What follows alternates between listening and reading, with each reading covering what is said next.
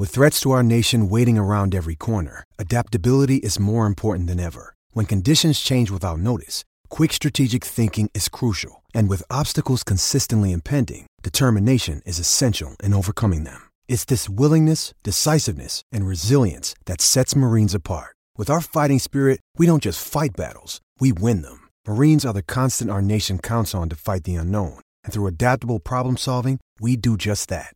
Learn more at marines.com.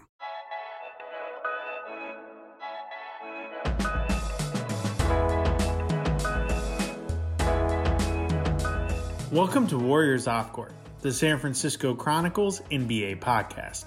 I'm your host, Connor Letourneau, and today I'm joined by Wes Goldberg, host of the popular Locked On Warriors podcast. During our conversation, we broke down the Warriors' chances of getting Pascal Siakam or Damian Lillard, as well as much, much more. Wes, thank you so much for joining me back on the podcast. I got to let the listeners know this guy's an absolute trooper, a true friend. I'll hit him up, at like 8 a.m. on a Monday and be like, yo, can you record in a couple hours? And he'll drop whatever he's doing and join me on the pod just to make my life a little bit easier logistically. So that's true friendship right there. Really appreciate it. And I gotta give Wes a big shout out before we get into anything else. This guy is officially Twitter verified. Long time coming. Probably the most egregious oversight on Twitter's part that I've ever seen to not have verified this guy years ago. He's a traveling NBA beat writer, one of the go-to sources of one of the biggest teams in sports, and yet was not Twitter verified until this weekend? Yeah, I woke up. Was it Friday I woke up Friday morning. Friday morning was big for me because not only was I verified on Twitter, but Tyler, the Creator's new album also dropped that same morning. And I honestly couldn't tell you which one I was more excited for, but yeah, man, I've reapplied. Twitter shut down their application process for a few years, which I think was the big thing. They didn't make it easy, man. They didn't make it easy. And I'm glad to just finally have that stupid blue check mark next to my name. Yeah, no, I'm very happy for you. Did you celebrate? Did you do anything else? Yeah, I got really drunk on scotch. I would have done that anyway, but being verified made it a little bit more sweet. I'm very happy for you. Much deserved. There's you would think we're in the doldrums of the offseason right now because you're kind of like right before things get really crazy in the lead up to the NBA draft and free agency and all that. But there's just so many things going on throughout the league, some of which have implications for the Warriors. And I put out the call this morning for mailbag questions and got a bunch of good ones. But one thing that's come out since I put that call was a report from John Hollinger from The Athletic, and he basically reported the Warriors now have the 7th and 14th picks plus last year's second overall pick, James Wiseman, and there's a widespread expectation that the Warriors will use number 7 and Wiseman in particular to seek more immediate upgrades to the roster. One name to watch, Pascal Siakam. This is kind of in line with things we've been saying on our podcast, been writing for a while now. So it reaffirms kind of the information we've been gathering ourselves, which is that the Warriors are very open to trading Wiseman for the right guy. We heard Bob Myers just a few weeks ago say, we don't want to trade James. The caveat to that being, unless there's a trade out there that makes sense. And so, because any offer that they're going to put together for any all-star caliber player is going to have to include Wiseman. I think Siakam, of all the potential all-star caliber guys that we've heard about, I think he might make the most sense just in terms of a gettable standpoint. I think it looks like he's sort of at a breaking point with Toronto at this point. Looks like that marriage might be ending. He's still young in his prime, can do a lot to help a team. Obviously was a key part of that championship team in Toronto a couple of years ago. But I don't think he's going to warrant the package that like a Lillard or Bradley Beal or someone like that would warrant? Well, because he is obviously a notch below those players, and I think that's why Toronto would entertain moving him. Now, I've talked about Pascal Siakam a few months ago. I remember mentioning him as a potential trade target because Toronto is a bit of a crossroads here, right? They are coming off that 2019 finals a couple years ago. They don't have that Kawhi Leonard type of superstar anymore. And Siakam blossomed in that 2019 run, but he's not talented enough to kind of be that type of player for you, right? He's not going to be that Kawhi Leonard level type of guy who could build the championship around. He's a good supporting player, right? He's probably at best your third best player on a championship team, a very good version of that. And so maybe if you're Toronto, you would entertain moving him for a really high draft pick or something like that, or a guy who you may be able to build around. So I sort of theorized this idea, and I had no reporting behind it. I just kind of threw it out there. But hey, if Toronto wants to try to move up in this draft, then and this was before the draft lottery that I talked about this, would the Warriors take this Minnesota pick and maybe Andrew Wiggins and move it for Siakam? Because if you're Toronto, that puts you in a position possibly to take a franchise type of talent. What strikes me as interesting is the timing of Hollinger writing this, because Toronto actually has a better pick in the draft than the Warriors do, right? They're picking at number 4. They could take another franchise guy. I think the idea behind it would be Toronto would say, hey, we want a franchise guy, but we also want a guy at 7, or maybe, and we want Wiseman. And now we could build around Wiseman, the 4th pick in the draft, the 7th pick in the draft, and Fred VanVleet, which I think is a pretty good core. So I still think it has merit as far as an idea. I don't know if there's been any trade talks like what Hollinger. This is just sort of like a bullet points column. So it's just a little bit of a blurb. He doesn't go at length and what, if anything, has really happened here. But to me, the name at least makes sense. If you're the Warriors, you'd have to include Andrew Wiggins, I would imagine, for salary matching purposes. Siakam makes $33 million next year. So if it's Wiseman and the 7th pick plus Wiggins for salary, then you're kind of taking, then I guess you're taking back Siakam and then an Aaron Baines type of contract, like a smaller contract. I think if you're the Warriors, you'd have to consider it, right? Siakam's a better player than Andrew Wiggins. I think the only debate would be the fit, right? Like, is Siakam a better fit than Wiggins? Yeah, and I think that's debatable. I'm not sure how huge of an upgrade that really is in a practical sense. That's right. Yeah. And when you think about what you'd have to be giving up, is it really worth it? Siakam's actually younger than actually older than Andrew Wiggins. People might not assume that because Wiggins has been in the league longer, but Wiggins is a good, year younger than Siakam. So, and you could make the argument that Siakam still has some polish that he needs to work on. But I would honestly definitely look into it. And if all it took was 14, 7, and Wiseman and Wiggins, that alone, and maybe you could get like something else in addition to Siakam back for that, I would probably do it. I think with Siakam, what you're getting with him is a guy who you could throw the ball to and he could just be your go-to scorer, right? That he is your offense when Steph and Draymond are on the bench, right? So you would build something around Klay Thompson coming back. You would have Klay and Siakam, because Siakam, he plays power forward, but he does quite a bit of playmaking for Toronto. His assist numbers are better than Wiggins. His assist to turnover ratio, definitely better. Definitely has more of a ceiling there and has that kind of like that want to be the go-to scoring option. And I think Toronto has learned, hey, you can't be our number 1 go-to scoring option. But if you're the Warriors, you have your number 1 scoring option, Steph. You've got a guy who can run your offense in that starting lineup with Draymond. And Siakam, I think, could function as part of that. And then once those guys are on the bench, now you know what your offense is, and you can kind of run things around Siakam. And you can have Klay Thompson sort of, out spacing the floor, letting Siakam drive and kick and do those kinds of things. My question isn't offensively. And even if you play him, he's 6'9", 230.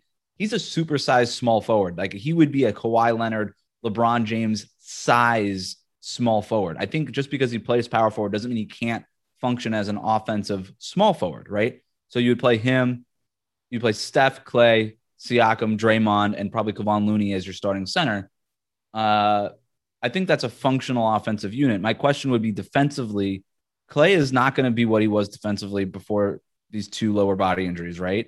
And I think the intrigue with Wiggins is that you can have him kind of fill Clay's old role as the guy who guards the other best ball handler on the opposing team, because we're not going to know if Clay can do that. And Siakam, he's good defensively. He's much better in the post than Wiggins is defensively. He's a much better rim protector than Wiggins is. But Wiggins is a much better perimeter defender than Siakam is. So if you take Wiggins off of this team defensively, who then fills that role? You're going to be asking an awful lot of Klay Thompson to do that coming off of that injury. And I think small ball could work with Draymond and Siakam as your 5 and your 4. But until you get to that, I would have some questions defensively. Yeah, no, I agree with everything you're saying. It'd be interesting too. I mean, I guess it would be kind of a homecoming for Andrew Wiggins going to Toronto. I guess maybe that would help the Warriors' chances a little bit, but it's definitely. I think of all the names that we've heard, I think it's the most realistic in terms of an all-star caliber player. But it's not a home run necessarily for either team if it does happen. So our first question, this is from at Tom Bomb 33.5. Have you heard anything about Golden State looking into a potential trade for Lillard since the news broke yesterday that he might want out of Portland? We've talked a little bit about this in the past. It came out yesterday, a report from Chris Haynes basically indicating that Lillard may want out of Portland.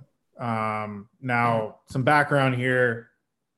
I know Chris Haynes pretty well. He was on the Warriors beat with me for a couple years.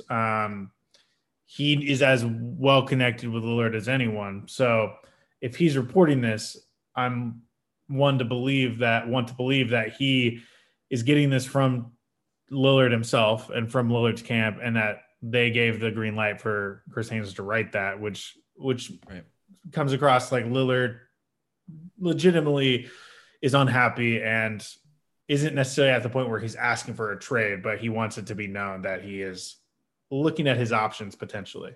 And so I think that the next few weeks are going to be really, really critical for that situation and how it develops. I think a lot of it's just going to depend on the decisions Portland makes, how they handle the blowback from this Chauncey Billups hire, which I don't think they were necessarily expecting this kind of blowback, and what they're able to do in terms of putting together more of a contending caliber roster around Lillard. But if it does reach a breaking point and Lillard decides he wants out of Portland, how realistic of a shot do you think the Warriors have? I think they have a very realistic shot, because the other thing about this is if Damian Lillard wants out of Portland, right? We saw the first part of the superstar demanding a trade playbook this weekend with the leaked report to Chris Haynes, implying that he might be unhappy in Portland. And I agree with you. If Chris Haynes is reporting it, in terms of Damian Lillard, there's nobody closer in the league of Damian Lillard, and it probably is just straight from Damian. Close personal friends. Yeah. Yeah. So this is sort of part one in the superstar playbook as far as demanding a trade is concerned. The next part would be, or a following part of this would be, here's my list of cities. If you were to trade me, this is where I'd be willing to play. We see this happen every single time a superstar wants to get moved, whether it be Anthony Davis, Jimmy Butler, James Harden, whoever. You would have to believe that Oakland, Damian Lillard's hometown, would be on that list of cities that Damian Lillard would want to play for. And if that's the case, I think that the Warriors would be, if they're on that short list of cities, then the Warriors would have a very enticing trade package of these 2 first-round picks, James Wiseman. They could throw Andrew Wiggins in there for salary matching purposes. They could put Klay Thompson in there if they wanted to, and if Portland were interested. There's a lot of things that they could do. And then if you're Lillard, I think you're able to sort of you're not necessarily joining a super team, even though I think Warriors fans would think that he is, and most people might. But the Warriors haven't been in the playoffs for 2 years, right? It's really hard to say, hey, you're joining a super team for a team that's just missed the postseason 2 years in a row. And you can still, from a marketing standpoint, you're not loyal to Portland, but you're still kind of that loyal guy who ends up playing for your hometown, gritty Oakland. Like, it's still just part of your whole brand experience for Damian Lillard. So, yeah, I think the Warriors are, if Lillard goes so far as to demand a trade, I think the Warriors need to be, if not at the top, really close to the top of the list. And I think they have the pieces, the assets to go make a deal happen potentially. Yeah, I mean, I think the biggest thing, like you touched upon, is the Warriors have going for them is that Lillard could very well say, "I'm going to go to the Warriors," so work out a deal with the Warriors. A lot of these guys can kind of name their destination. If it's not that type of situation, if it's a little bit more open than that, I think the Warriors would have a hard time putting together the most compelling package. We're talking about someone who is a future Hall of Famer, who's probably the second best point guard in the NBA, who is a borderline generational player, who's the greatest Blazer of all time. And yes, I think he's better than Clyde Drexler. Teams are going to unload every future asset they have to try to get him, including, maybe a current all-star caliber player or two. Some teams who do you think other than the Warriors could put together a compelling offer for Lillard? So I think Toronto, the team we just talked about, I mean, if they wanted to put one of Pascal Siakam or Fred VanVleet on the table or both, whatever, and then they've got the 4th pick in this draft. Look, if the Lillard thing happens this offseason, I think Toronto has a really good package because you're able to give them the blue chip type of, hey, this is a borderline all-star type of player in VanVleet or Siakam. They could even sign and trade Lowry there if they wanted to try to do something like that. And then the 4th pick in this draft. And if it's just that stuff that we're talking about, if it's just the 4th pick and Siakam versus the 7th pick and Wiggins and even James Wiseman and even the 14th pick, I think if you're Portland, you still take the 4th pick in Siakam because Siakam's the better player. And the 4th pick in this draft can get you a franchise type of talent where you can draft Jalen Suggs or Jalen Green or Evan Mobley at number 4. That's much better. I think the Warriors could get a good player at 7, but not a player like that. And if you're Portland and you're moving on from your franchise player in Lillard, that's the type of player you want. You don't want Franz Wagner or Davion Mitchell or Scotty Barnes even. You want Suggs, you want Green, you want Mobley. That's the kind of player you want. And so to me and then you got to look at who's ahead of them, right? Like Houston, could they offer Christian Wood in the number 2 pick? What could Detroit put together? The number 1 pick, Jeremy Grant, all this stuff. Cleveland at number 3, they could just say, hey, here's Darius Garland, Colin Sexton, Kevin Love for salary matching purposes, and the 3rd pick in the draft. Like all of those teams can offer one of those picks and say, here's the draft pick. Here's the piece that you now are building around. And then the Trailblazers can go out of the Damian Lillard era and straight into a new era with a franchise type of player. That's something that the Warriors simply cannot offer them, even if they put Wiseman on the table, because we don't think Wiseman is that kind of player. Yeah, no, I mean, you make really good points. What do you think is the absolute ceiling of an offer the Warriors could put together for Lillard? I mean, the basis of that offer would be Wiseman, the number 7 pick, the 14 pick,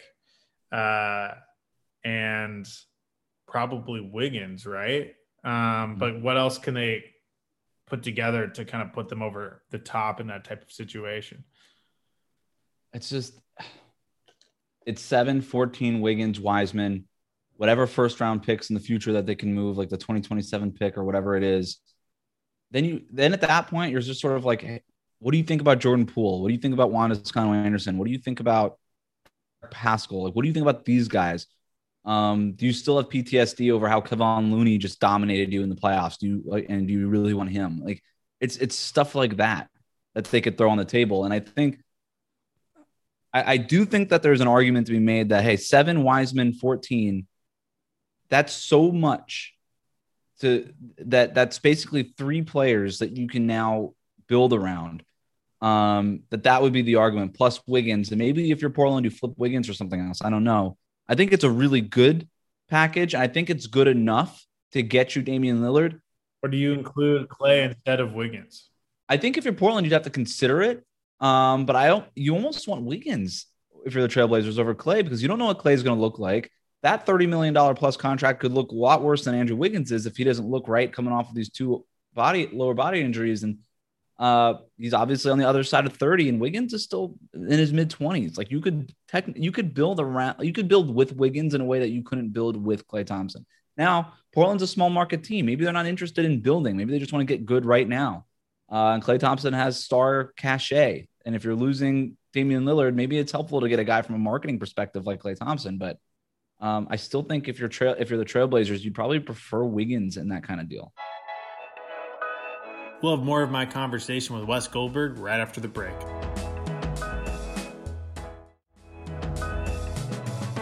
Our next question is from at Amy in 127-66708. I hope Amy that you appreciate that I said your entire name. I think you deserve it. Where would Wiseman be drafted if he was in this year's draft class? I love that question. I love questions like this. I believe that he would be in the 6 to 7 range. This is a much stronger draft, at least in terms of the top. At least it's believed to be much stronger entering the draft than entering last year's draft was considered. I preface it like that because last year's draft actually looks pretty darn good right now. A lot of players from that draft were very helpful NBA players this season. LaMelo Ball, the rookie of the year, is looking like a potentially generational talent. Anthony Edwards is looking like the future of the Timberwolves. Tyrese Halliburton, who went number 12, is looking like an absolute stud himself. But I'm basing this off of what the perception of that draft was entering it versus the perception of this draft. Yeah. And I think that there are 5 players definitely that are considered better prospects than Wiseman was entering that draft. Maybe even 6, because Scotty Barnes is really his stock is really moving up in evaluators' eyes. So I think he'd be somewhere in the 6 or 7 range. Yeah, I think if we're basing it off of 69 minutes for 3 games at Memphis entering the draft, the way that we looked at him last year, he's probably goes. I think he's 5th. I think he's somewhere. He's 5th or 6th or 7th, depending on what the team needs, right? Because he's behind Cade Cunningham. Evan Mobley is a much better prospect than Wiseman was even last year. And then you've got Jalen Suggs, Jalen Green. And then after that, I think you're looking at a group of Jonathan Kuminga, Scotty Barnes, James Wiseman. So whatever team is picking there, if that team needs a big man, probably goes Wiseman. If that team is looking for a wing, probably go Kuminga or Scotty Barnes. So I think he's right around there. But if the basis of this question is, if you just took James Wiseman based on what we just saw and just threw him back into this draft, then I think he's close. I think he's closer to 10 than he is 5, right? Yeah. And that's not, and like, let's like erase the MCL injury, because the MCL thing that would put him all the way down to like the end of the first round probably. But right. Erasing the MCL thing, if based on what we just saw, he's probably closer to 10.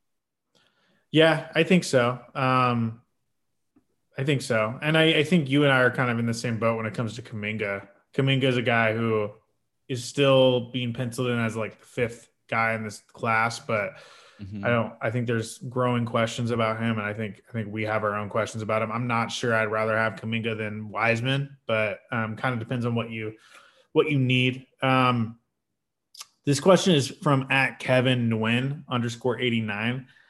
He gets thrown into so much trade fodder, but can Eric Pascal still carve out a role on this team next year?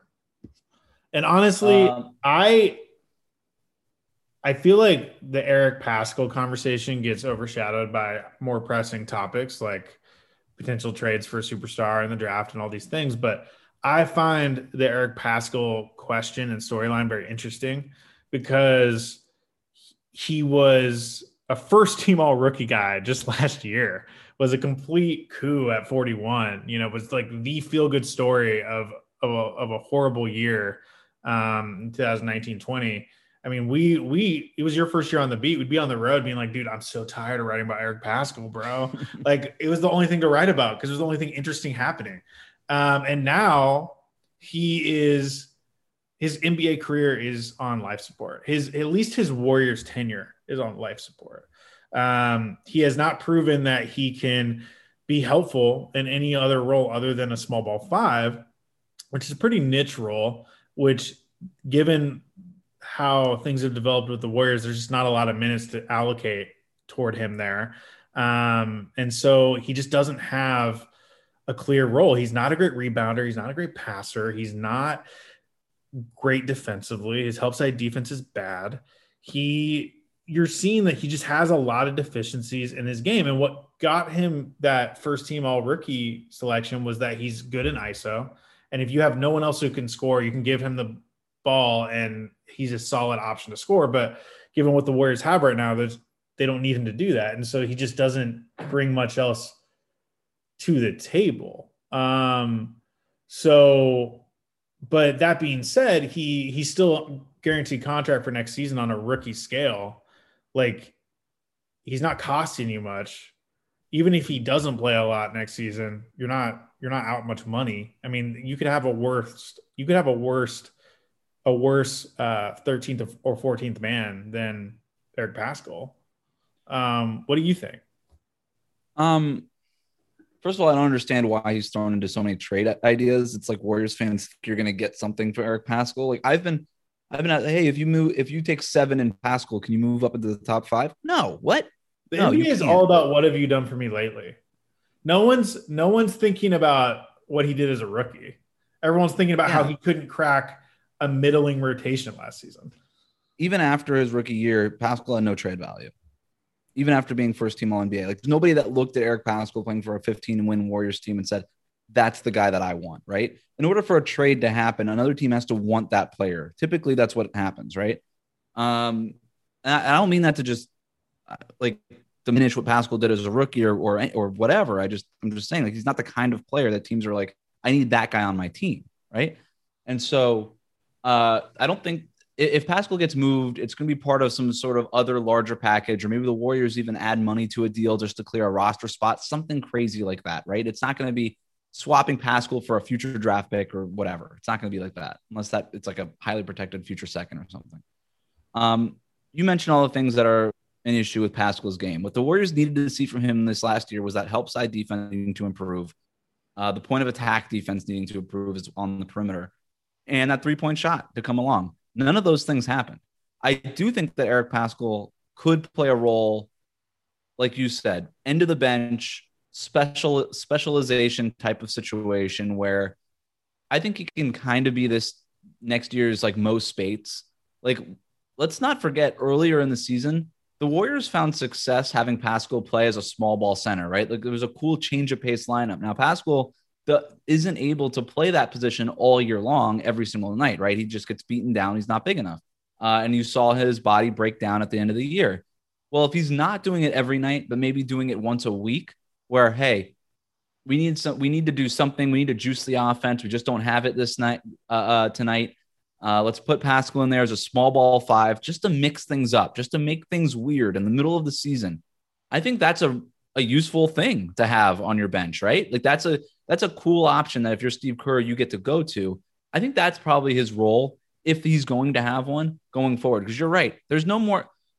This is a make or break year for him, but there's not really playing time for him to go out and work through those issues. He's had 2 years to kind of work through that stuff, those deficiencies. Now I think you know what he is. If it's an off night, maybe Steph's not playing, he's resting, he's injured, whatever. And you're just like, hey, we need to get some buckets for 2 minutes. We've been in an offensive drought.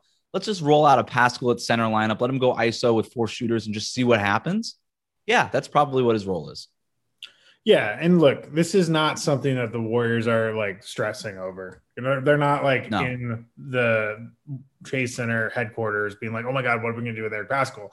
We really blew the 41st pick. Now our franchise is in jeopardy. Like, no, that's not what they're thinking. If there is a trade that comes about, you know, like the Lillard trade or something like that, where it makes sense to include Pascal just as like icing on the cake, then sure. I don't think they'd be too worried about that. But if that doesn't happen and they go into next season with him on the roster, I think they're fine with that too. This isn't like an Alan Smiley situation where you just have a completely wasted roster spot.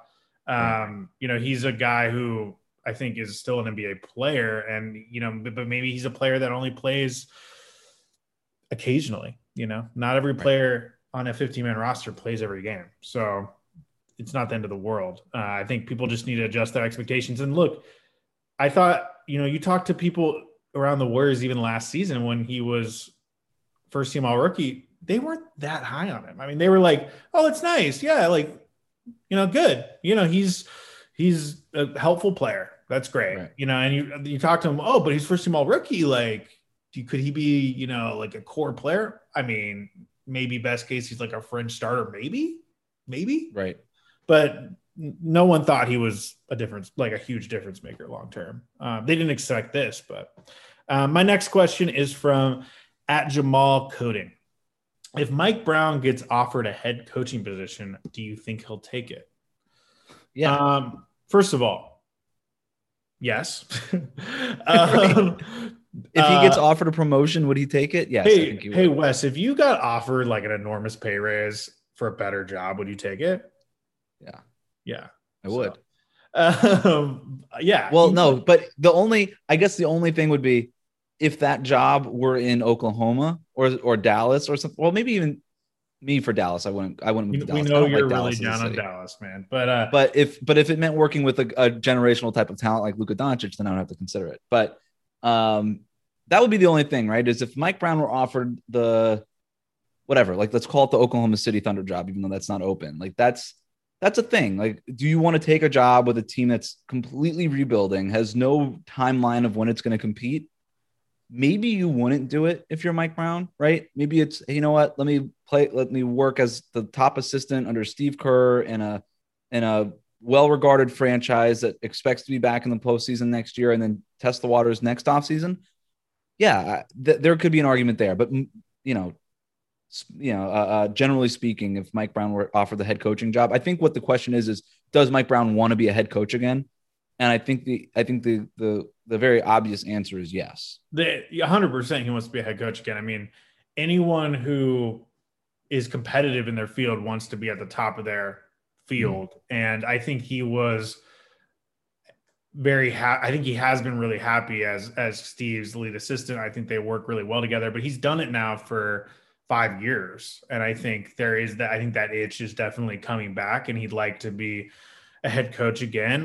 But you actually have a great theory on Mike Brown and I like it. I don't know if you know the one I'm talking about, but your Mike Brown theory is one that I really like. Which is what? That he should be the head of a college program. Yeah. He'd be awesome. And that was actually something I was about to say, because I'm not convinced he's going to get another head coaching job. I personally think that he's as good of a candidate as a lot of these names being floated out there right now. I mean, I think you could make the argument he's the greatest NBA coach of all time who's been fired 3 times. I think he has the highest winning percentage of anyone who's been fired 3 times. He didn't, a couple of those situations, he got a really raw deal in, and I think he's gotten better as a coach through his assistant experiences. But I'm going to let you, but I haven't heard his name mentioned in these searches, and I'm not convinced he's even getting interviews, much less going to get one of these jobs this offseason. So I think that if I'm him and I want to be a head coach, I'm seriously thinking about college. He's been mentioned in the past as a possibility at I think he was mentioned at Ohio State, UCLA. If I'm a Division I athletic director, I am putting Mike Brown at the top of my dream list for head coaching jobs, because there's a big difference in terms of college coaching and NBA coaching. The bottom line is college coaching is more of a grind. Like good college coaches are those guys who are willing to log 14-hour days. Good NBA coaches are more guys who understand how to massage egos and deal with locker rooms. But I think that Mike Brown's skill set is really well suited for the college game because he works his butt off. He's the hardest working coach I've been around. And he can go into a college environment and talk to an 18-year-old and be like, hey, Steph Curry? LeBron James? You want to be them? I coach them. I coach them on a very high level in the NBA Finals. He'd be a great recruiter. He's very affable. He's very outgoing. He'd be an awesome recruiter. I mean, you put him in a room with any 5-star recruit. I mean, you and I have dealt with Mike Brown enough. Very charming, very authentic, just a really good dude. Yeah. Easy to work with, and just there's an immediate charisma about him. So if you put him in a living room for 10 minutes with a college recruit, he's going to get the college recruit to fall in love with him because of the things you said. I coach Steph. I coach LeBron. I know what it takes to get to the NBA Finals with a generational type of talent like that. And then he would win over every parent. I mean, he's got that kind of vibe about him. The one thing I would say is he does have, unfortunately, he's sort of that NBA retread, and that's probably why he's not being mentioned as far as these head coaching opportunities is concerned. I almost wonder if he wanted to really be an NBA head coach again, should he kind of go the Nate McMillan route and kind of go find a lead assistant job for an unproven coach who may get fired within the next year, and then he just sort of ascends to that job and then crushes it and then just takes over that job in perpetuity, right? Because Nate McMillan's going to keep the Hawks job. I can't imagine that he wouldn't. So that's not happening in Golden State, right? Steve Kerr has as much job security as any coach in the league. Yeah, Steve's going to at least finish out his contract, which I think he has 3 years left on. And if he leaves, I don't think that they would just hand the job over to Mike Brown, right? Like, you want to be in a position where the coach is fired midseason, and then the natural thing to do is just promote the lead assistant. So maybe if you're Mike Brown, you go do that. I don't know. Our last question is from @Shadia Hooper. What should Golden State be looking for in the 2021 NBA draft? Barring trades, are they looking only for NBA-ready guys, the purely best players available, or a mix of both? I'm going to let you take the lead on this one. So what should they do and what will they do are two different questions, with maybe the same answer, but possibly two different answers. I think that there's a kind of a narrative on Twitter and online being, hey, should they go for the immediate help or should they go with the guy with the best upside? But the Warriors aren't going to go into the draft with two different boards, an immediate contributor big board and then an upside big board, right? They have one big board, and it's going to have a mix of guys who can contribute immediately and guys who are probably more of a long-term project, right? You and I agree on Jonathan Kuminga, for example, that the Warriors should not draft Jonathan Kuminga, that he's in a lot of, or has been for a long time, kind of one of these consensus top 5 guys. I don't think the Warriors have him at 5th on their big board, right? I think that they have other guys above Kuminga, but he's somewhere on that board, right? Maybe he's at 9. Let's just call it 9. Okay. Well, if by the 14th pick, the Warriors are sitting there and Kuminga for some reason is still on the board at 14, they're going to take him, even though there's an understanding that he's not going to help you right away, but he's got a lot of talent and he's somewhere on that board. So and if he's the highest player ranked on your board, then you're just going to take him. So it's not as simple and it's not as black and white as immediate upside or immediate contributor versus upside. So that's first. What they should do is take the guy, though, that I think they should break up their board and do that and just say, hey, look, if this guy is in any way a long-term project who we don't think can contribute as a rookie at number 7, at number 14, you can probably take a more raw prospect and just see what happens. But at number 7, you got to take a guy who can help you right away. Like that, and that should be how you order your board. How many guys do we think can play for us right now and help right now? And I think you could just go through them. I mean, it's not a mystery here, right? Like, this isn't rocket science. Cade Cunningham, Evan Mobley, Jalen Suggs, Jalen Green. That's your top 4. After that, it's something like Scotty Barnes, Davion Mitchell, Franz Wagner, Corey Kispert. I mean, those are the kinds of Moses Moody, potentially, Alperen Sengun, if you think you can put another center on this roster. Those are the kinds of guys who should probably rank really, really high on the Warriors big board and maybe higher than other teams have those players, just because they might not have the upside of some of these other dudes like Keon Johnson or Jalen Johnson, for example. But we know that they could play for you right now in a way that those guys probably can't. Yeah, I think obviously plan A is to package these picks as a part of a bigger deal for an all-star caliber player. Okay, we've touched on a couple of those possibilities. Plan B is to package them and move up into the top 5 and get someone like a Jalen Suggs or Jalen Green. That is also a long shot. If they do keep both picks, I am leaning toward feeling that they should use both picks on guys that can help them next season, for a couple of reasons. First of all, if you're drafting a quote-unquote high ceiling guy or high upside guy, you're basically saying you're drafting someone you know is not going to help you next season and hasn't really proven anything at the college level to make you believe his game could translate immediately. Right. And those guys are just a mystery box. Like so many of those guys don't do anything in the league, end up, especially when they come into situations like the Warriors, where there's like a pretty established hierarchy. Minutes aren't just being given to anyone. And, that what would end up happening with a guy like that is he would end up playing with Santa Cruz most of the next season, maybe for the next 2 seasons. Then by then, maybe his confidence is shaken. There's still not a clear path to minutes. Then even if he's an NBA level player, he ends up being a bust. That's what often happens with these guys. And so I would take, with both of those picks, I would take people that you think have legitimate shots of being helpful rotation players next season, because this team is at least several helpful rotation players away. And the more options you have, the better. If one of them doesn't pan out and isn't a legitimate rotation player next season, not the end of the world. But you want to give yourself options. And, I think there's a bunch of guys they can get in that range who fit that bill. I think Davion Mitchell, who we've talked about, Moses Moody, James Bouknight, Corey Kispert, Franz Wagner. One guy who you mentioned just now is Alperen Sengun, I think. Sengun, who out of Turkey, who I really like. These are guys that I think would fit that bill, and I think one or all of them would be available in that range. So I would go, I'm leaning toward that path if they keep both picks. Yeah, you have to look at the draft for the Warriors as an extended free agency, right? Because all you have no cap space. You only have the mid-level exception. The draft is July 29th. Free agency starts August 3rd, August 2nd, something like that.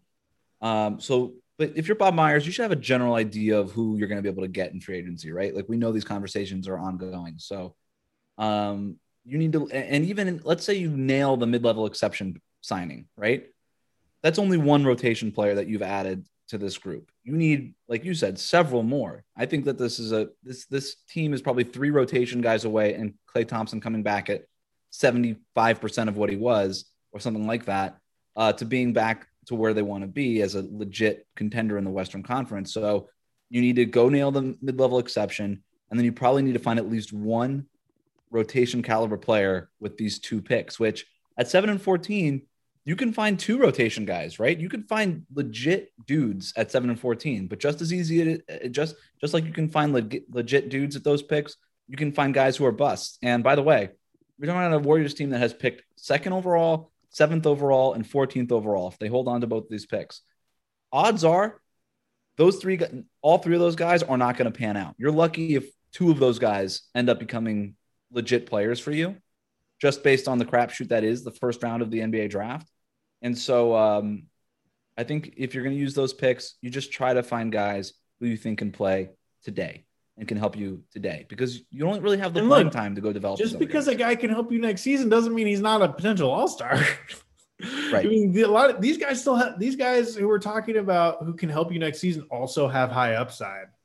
Yeah. It's just, it might not be as high as these mystery box players that you're talking about, but you could also argue those players who can help you more immediately in Golden State, they have a better chance of reaching and maybe exceeding whatever ceiling we think that they have than even the rawest prospect at the highest upside, right? Like, because that player's just not going to get on the court. Giannis needed to play point guard for 3 years to get to where he is now, right? The Warriors don't get to do that. Like, if Giannis were reincarnated and placed in this draft and the Warriors took him even at 7, they wouldn't be able to develop Giannis the way that he was able to develop in Milwaukee. They just don't have the means to do it. And they shouldn't do it. They already have their franchise player. You saw how much the Warriors struggled this past season with quote unquote threading the needle with Wiseman and balancing the need to develop him with trying to win now. You don't want more of that type of stress on Steve Kerr's plate. I mean, this isn't the number 2 pick, but we're talking about lottery picks. You don't want more of that kind of stress. You want guys who can help you and can fill a role, and you just don't have to worry about it. And like you said, these guys aren't without upside, right? Damian Lillard was a junior when he came out of Weber State. Like, even just because they're 21 or 22 years old doesn't mean that they can't, like, they're tapped out. They've already reached their ceiling. Just go get a guy who you think is really good and who fills a need and can just play ball for you right now. And then just don't overthink it. You know what I mean? Like, just don't overthink it. Just go get the guy who can help you right now. Wes, thank you so much for joining me back on the podcast. My newly verified, Twitter verified friend. Much deserved. I want to celebrate you sometime this week. I'm going to have to give you a Zoom call and have a beer with you or something. There we go. But Wes, if our listeners are silly enough to not already be following you, where can they find your work? Just follow me on my new verified Twitter account at WC Goldberg. And then Locked on Warriors is now on YouTube. So go check that out. Just, YouTube, search Locked on Warriors, hit that subscribe button, and then you got it. Our thanks to Wes Goldberg for joining me on the podcast. Absolutely love chatting with him. Warriors Off Court is a production of the San Francisco Chronicle. Support Warriors Off Court in the newsroom that creates it by signing up for a Chronicle membership at sfchronicle.com/pod.